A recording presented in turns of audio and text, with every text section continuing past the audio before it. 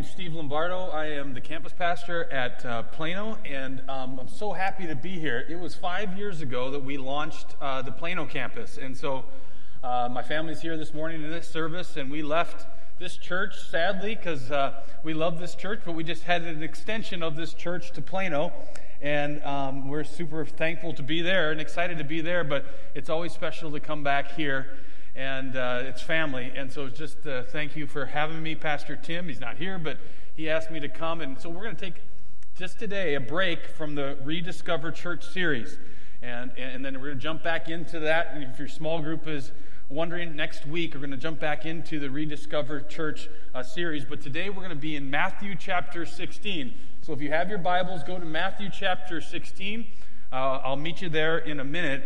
But today we're going to be talking about decisions. Actually, we're looking at what Jesus says about following him and making decisions in life for him. And just right off the bat, these words of Jesus are simple. They're simple, but they're not easy. And this is kind of like the gospel, the good news of Jesus Christ. It's a simple message that even a child can understand, but it doesn't mean it's easy. And maybe you were a child when you came to faith in Jesus Christ. Just by a show of hands, how many people were 10 years old or under when you came to believe in Jesus Christ as your Savior? So quite a few of you did. And you could understand that Jesus came and he died on the cross for your sin. And if you believe in him, he could give you eternal life. And so you believed in that message. You became a Christ follower even at that young age. But it's hard to do that as an older person. That's why a lot of people, after the age of 19, the numbers go way down for people who come to know Christ. And just curious, how many people were over the age of 19 when you came to know Christ? Let's see your hands. Oh, praise God. That's a miracle, okay? Every time somebody comes to believe in Christ is a miracle, but that is an amazing thing because it's not easy because you have to repent and you have to admit that you're a sinner and you have to admit that you have a need for a Savior and you have to submit yourself to the life of Christ. And that's not an easy thing. And today we're going to see that same thing in Matthew chapter 16 as we talk about making decisions as a Christian. So this is for Christ's followers. This is for Christians. And if you're not a Christian, you're welcome to be here. And I hope that you listen, and I hope today you become a Christian. But this message is for followers of Jesus Christ. The decisions that we make every day in life determine who we become. Whether we're successful or we're a failure. Whether we're healthy or we're not so healthy. Whether we have a great, thriving marriage or we have a marriage that's headed toward divorce. Those decisions in life shape us and make us what we are. I did come to Christ when I was really young, and I remember it. I remember the preacher was preaching, and at the end of the message, he said, if anybody wants to receive Jesus as their Lord and Savior, raise your hand.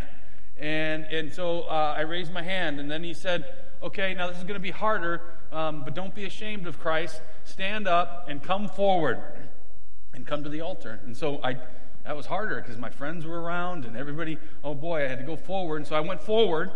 And how many people went forward to an altar call like that? You responded in that way. Okay, your hands are up. Okay, now stand up and come. No, just kidding.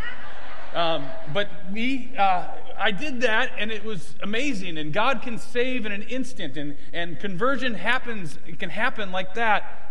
Maybe that's your story, but maybe your story's not like that. But I begin to realize as a pastor that there's lots of people who, when asked for giving proof of them being a Christian, they pointed back to that prayer that they prayed at the altar. And yet their life bore no fruit whatsoever of being a Christian. And the decisions that they made weren't for the Savior, Jesus. The decisions that they made were for themselves, time and time again. And so it breaks my heart that there would be people thinking they're a follower of Jesus Christ, and they point back to some prayer that they prayed in some distant past place, and yet never make a decision to live for Jesus.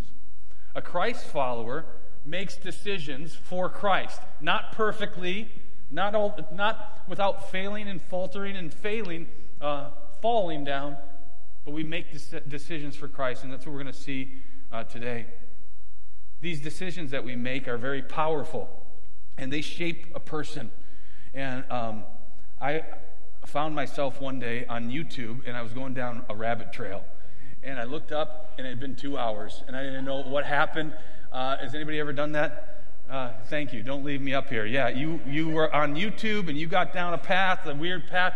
I got down a path about serial killers. I don't know how, but I did, and I was looking at it, and not just because I was morbidly curious of these stories, but it's because I started seeing these people, and I started thinking, how could these people do these terrible things, these evil, terrible things?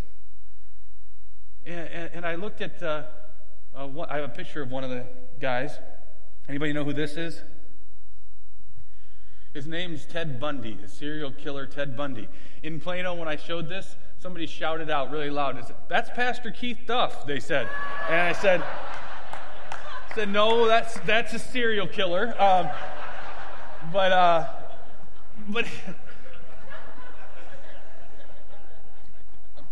so anyway, he killed lots of people. It's hard to transition from that to the reality, but he did, and he's a nice, good-looking guy like Pastor Keith, and he had a girlfriend, and he cared for her little kid, and how was he capable of killing dozens of women? What happened in the 24 hours before he died? He had an interview with James Dobson, and he said he believed part of it was his addiction to pornography when he was very young, and reading these pornographic books, and he kept going back to them and other images, and he had to get darker images, and led down this path to becoming a murderer. Then I saw this other one, and I saw this other one because the kid, he looked like a kid to me. He's like 22 years old, but didn't look much older than my oldest son. And I started thinking, this guy killed somebody, and he did. He was stationed at an Army Air Force Base in Phoenix, Arizona, and he drove 270 miles to New Mexico. And he went into this little Mennonite community, and he went to the church, and Sasha Krause was at the church by herself, and he shot and killed her, and then took her out into the desert and discarded her like waste. And it's like, how could he do this? And he grew up in a Mennonite church, and he hated the Mennonite church, and he was hurt by people in the church, and he despised his parents for bringing them there, and he had this bitterness and this anger that just welled up, so much so that day he said, "I'm going to go take out my revenge and anger," and she bore the brunt of it at this little Mennonite community. The decisions that we make, even though seemingly insignificant on a day-to-day basis, shape us into what we will become. In the Old Testament and the New Testament, we see the importance of these decisions. Let me give you one reference from each, okay? The first one is from Joshua chapter 24. And this is the nation of Israel in the promised land. They had just come into the promised land. Moses led them out of Egypt. Moses couldn't enter the promised land because he had sinned against God. And so who took over after Moses? Joshua. And he was leading the people. And now Joshua was about ready to join Moses in heaven. And so he gives a final pep talk to the people. And the pep talk is for them to decide to follow God. Even when all the idols around them, the people are pursuing them, you pursue God. You stick to Yahweh. He says this in Joshua 24, verse 14. "Now therefore, fear the Lord and serve him in sincerity and in faithfulness. Put away the gods that your fathers served beyond the river and in Egypt, and serve the Lord. And if it is evil in your eyes to serve the Lord, choose this day whom you will serve, whether the gods your fathers served in the region beyond the river, or the gods of the Amorites in whose land you dwell. But as for me and my house, we will serve the Lord." The decision made. I don't care what anybody else is doing. We're going to serve the Lord. In 2 Corinthians chapter 5, the Apostle Paul is explaining to the church what he does as an apostle and what the other apostles are doing. And that is, they're calling people to come and believe in Jesus Christ. He says that we are ambassadors for Christ. It's as if God is making his appeal through us, and we're imploring you, come to Jesus. Be reconciled to God. And he's saying this, and then he says this in 2 Corinthians chapter 6, verse 2. Behold, now is the favorable time. Behold, now is the day of salvation. There's a time. The time is now. And maybe some of you need to hear this. It's time for you to come to Jesus. You've been playing around with Jesus. You've been maybe acting like a Christian because your parents want you to. Or maybe you're trying to be the godly dad or father, but you don't really buy it all. And now it's time to make a decision. To decide to follow Christ. And to get right with Him. Now is the time of salvation. But one of the most haunting passages in the New Testament are the words of Jesus that we find in Matthew 16. So now we're there. Look at verse 24.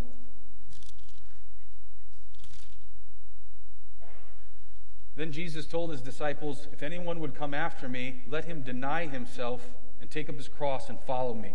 For whoever would save his life will lose it, but whoever loses his life for my sake will find it. For what will it profit a man if he gains the whole world and forfeits his soul?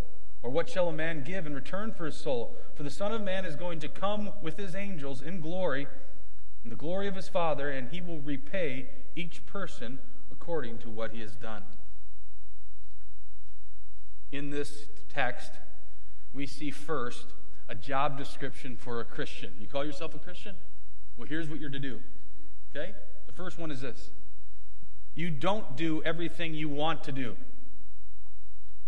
As a disciple, you're following Jesus, a Christian. Look at the text, verse 24. If anyone would come after me. So you're following Jesus. You're a Christian. You believe in Jesus. If you want to be a Christian, the first thing is deny yourself. You don't do everything that you want to do. You make the decision not to do certain things even though you have a desire for them. You make a decision not to participate in certain things even though you would like to.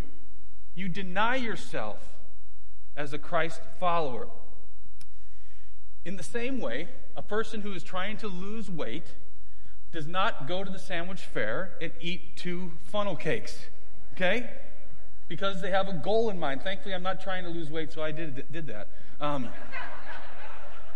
You don't do that because of the goal in mind, right? In the same way, a young person who's trying to save money for a car realizes that they can't waste it all at the gas station. Even though as glorious as Casey's is, they shouldn't waste it on all the energy drinks and candy bar. They put that away because of a goal of getting a car. If you're trying to start a business and you're working really hard, but it's a beautiful day outside, you don't take the afternoon off, even though you would like to, even though it would be nice to do that. You're not doing it because you have a goal in mind, and that goal is building a business. In the same way, a Christian, a disciple, doesn't participate in everything that they want to do because the goal is following Jesus. A Christian follows Jesus and does what He commands because He is the way, the truth, and the life. And so we follow Him. Now, this teaching of Jesus, that He is the truth, that He's the way, it's totally antithetical to our culture today. And our culture and our world is trying to shape us into its image. Do you believe that? Or can you just live neutrally and not be affected by the world? No, the world's going to impede on you. That's why Paul writes in Romans chapter 12, verse 2, "Do not be conformed any longer to the pattern of this world, but be transformed by the renewing of your mind." If you're not actively thinking about the things that you're doing in this world, the world's going to be making you into something, and it's not Jesus. And so in our world today, Jesus is not the truth. What's the truth? It's your truth. What do you believe? What do you want to do?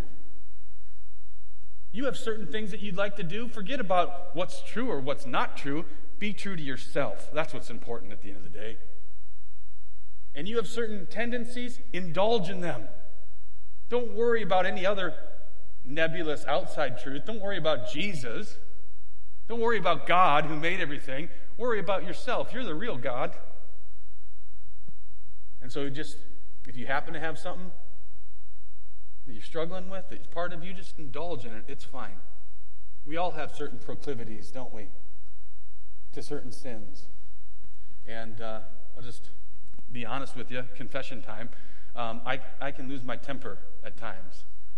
Okay, and if I was to leave after this service, we only have 2 services in Plano, so this is the 3rd one, so I'm like extra tired. And you know, when you're extra tired or hangry, you tend to fall into sin a little bit easier. Anybody know what I'm talking about? And so I could go home on the way home and get cut off by somebody because there's a lot of bad drivers out there, and I could go by them and shake my fist at them or something else at them, right? And totally lose my testimony. And I'd want to do that. Trust me, I'd want to do that. And but I'm not going to by the grace of God because I'm following Christ. And now it doesn't mean that I don't make bad decisions. And we all, as Christians, we're going to make bad decisions. But the goal of our life ought to be that we don't indulge ourselves in every single thing that we want to, that there are going to be times where we have to deny ourselves the things that we want for the sake of following Christ.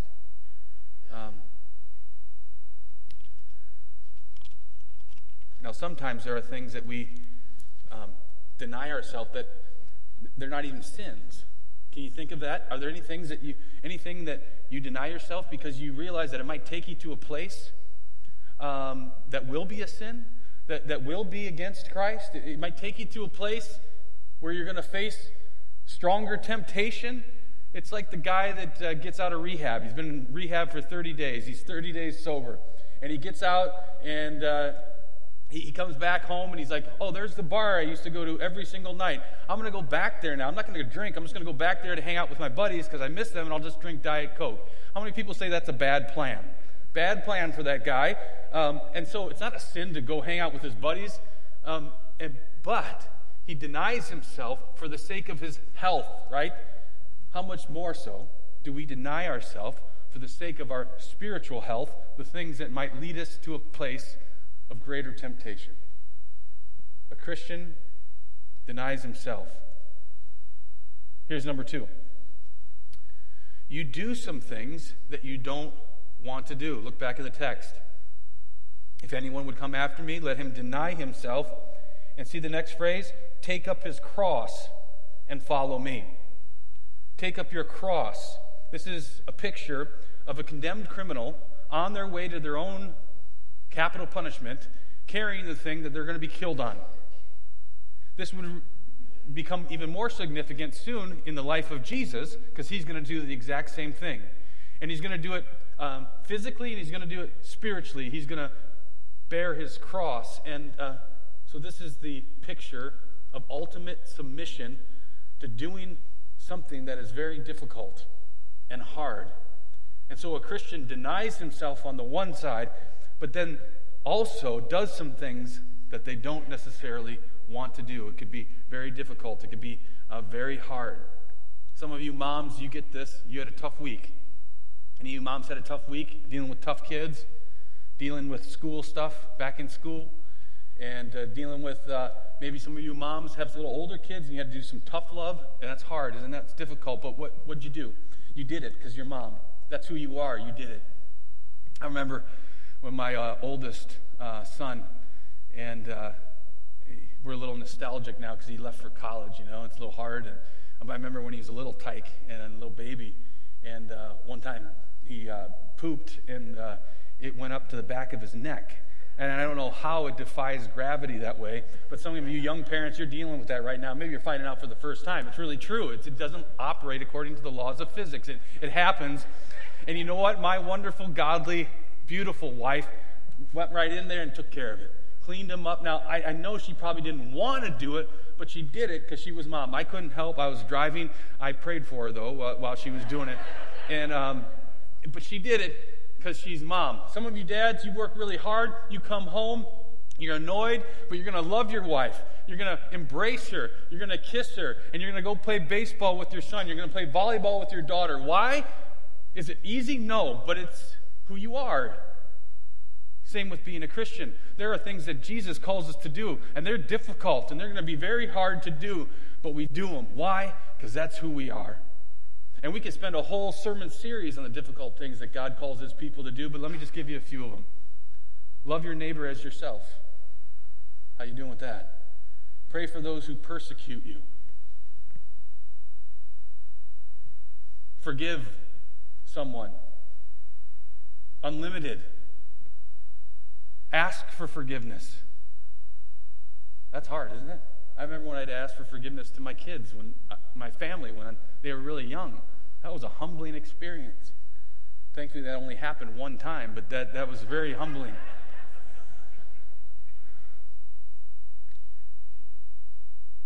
Verse 25, then Jesus goes on, and he says something just absolutely amazing. Verse 25, for whoever would save his life will lose it, but whoever loses his life for my sake will find it. Here's what he's saying. If you work so hard to hold on to your life, do things your way, and you're selfish, and you refuse God, you refuse Jesus, and you're trying to save your life, you're actually going to lose it.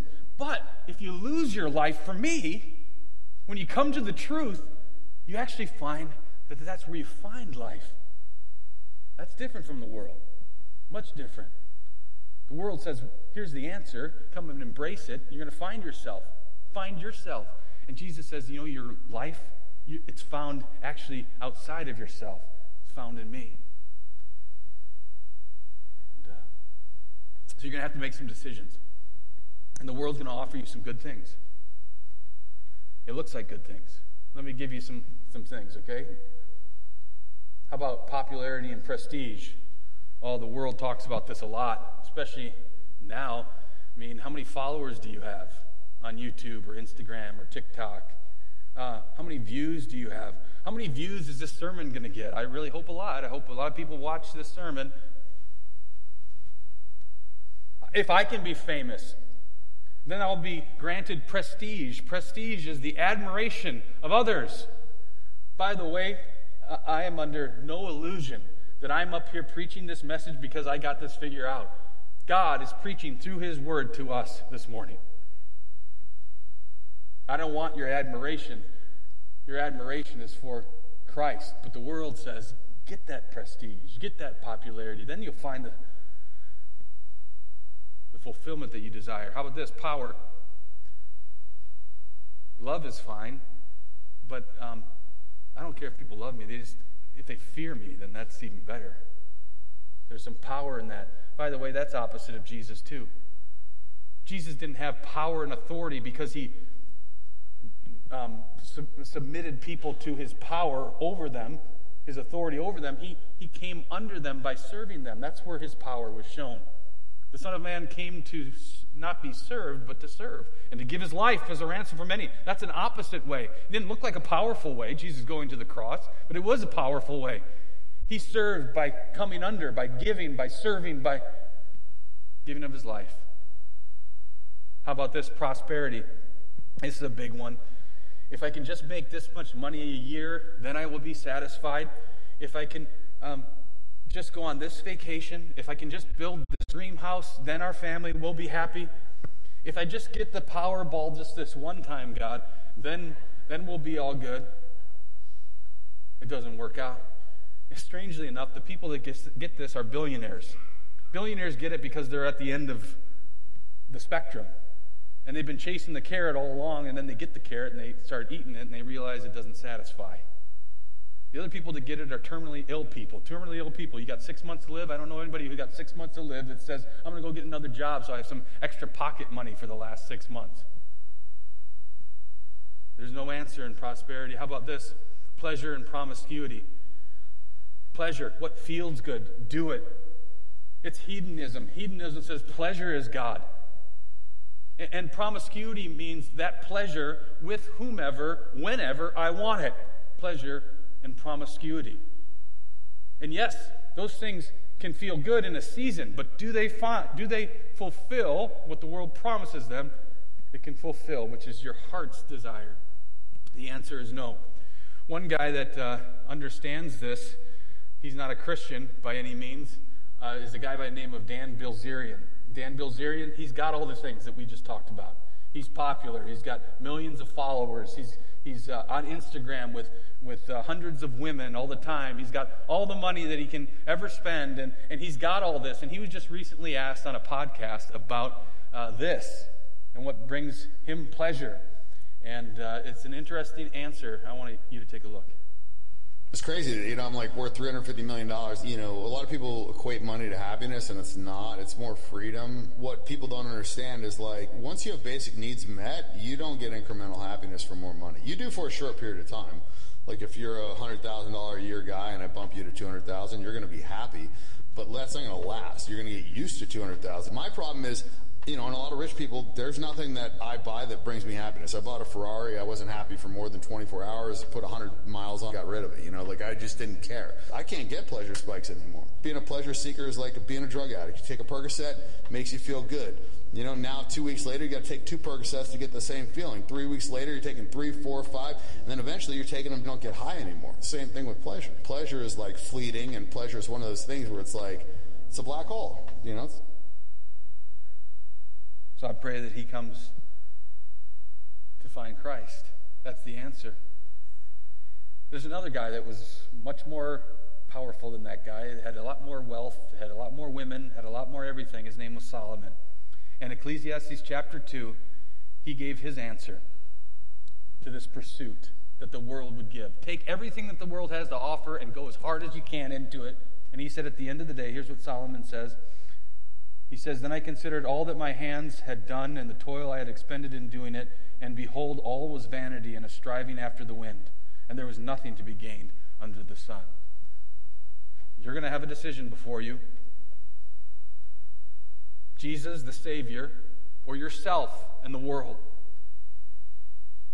The reality is these things will never deliver. Only following Christ will give you the happiness and the joy that you so desire. Now here's some questions to ask as you face your daily grind as a Christian. Because being a Christian can be a grind, right? Denying yourself isn't always that pleasurable. Doing the difficult things is not always first on my list. Oh, give me the hard stuff, Jesus. So ask these questions. Number 1, will it satisfy? Will it satisfy? Not just in the moment, because sin brings some satisfaction, else you wouldn't be tempted by it. But will it satisfy ultimately? How about this? Will it last?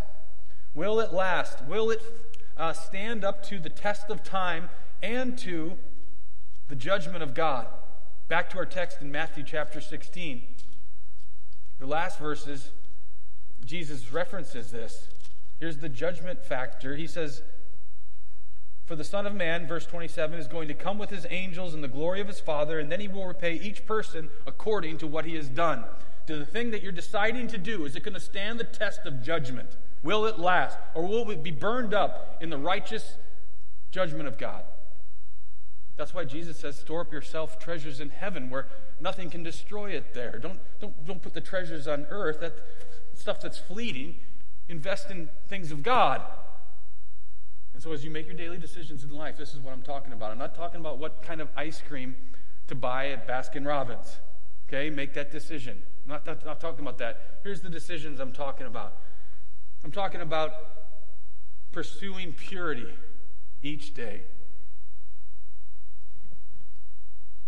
And we all have cell phones, right? And we're all exposed to things every single day. And how many here today are not even thinking about pursuing purity as you use this device for so many good things, and yet to the detriment of your own soul? And you call yourself a Christian, and yet day in and day out, and it's just the daily addiction and habit, and you don't give any thought to coming under the lordship of Christ and denying yourself the pleasure that you seek. I know it's difficult, but there's a help there for that. There's accountability for that. There's programs and things that you can even put on your phone that at least will give you a minute, a second to think about it for a second. How about this? The relationship with your wife, or the relationship with your husband. That you would have a fight, as we all do, but you would come together. You would come back and ask for forgiveness. And that you would forgive. And you wouldn't hold any bitterness. And you wouldn't give the devil a foothold, because when you go to bed with that bitterness, that's the foothold. And it starts to fester, and then resentment happens, and make the decision to love your wife as Christ loved the church. Make the decision to love and respect your husband and to come along together as a team to follow Christ in your home. I'm talking about the decisions for your children and for your kids and what your home's going to be about, what you're going to be known for. I'm talking about what you put into your body. And just because it's legal doesn't mean that it's helpful. What are you deciding to live for Christ in the actions that you participate day to day? You are a Christian, and therefore the word means little Christ. Is that what you look like to the people around you? A Christian denies himself and does what the Lord asks him to do. That's what a Christian does. Here's a chain, and chains are used to bind people, right? Chains are used to oppress people. Chains have been used to stop people from living their life, right? And we have so many chains today. We have chains of addiction. You name the addiction. There's a chain for it. And some of you are struggling with that chain right now. There's chains of depression and anxiety, keep you up at night. There's chains of bitterness and anger and resentment. There's chains in families of unforgiveness. But the devil doesn't come to us with a big old chain like this and say, hey, you want this? Nobody wants a chain. We're too smart for that. So we say no. We don't go for that. Where is it? Here it is. The devil doesn't come with a chain. He comes to us with a choice every day. And we make the decision. And so you could say the devil made me do it, but in reality, you're the one that built your own chain by the decisions that you make. And a Christ follower is not to be bound by any chain. A Christ follower has been set free. And so the decisions that you make determine the person that you will become. Young person, think about that. As you live your life, apparently carefree, and the decisions you make doesn't matter. It does matter. It matters for who you will become.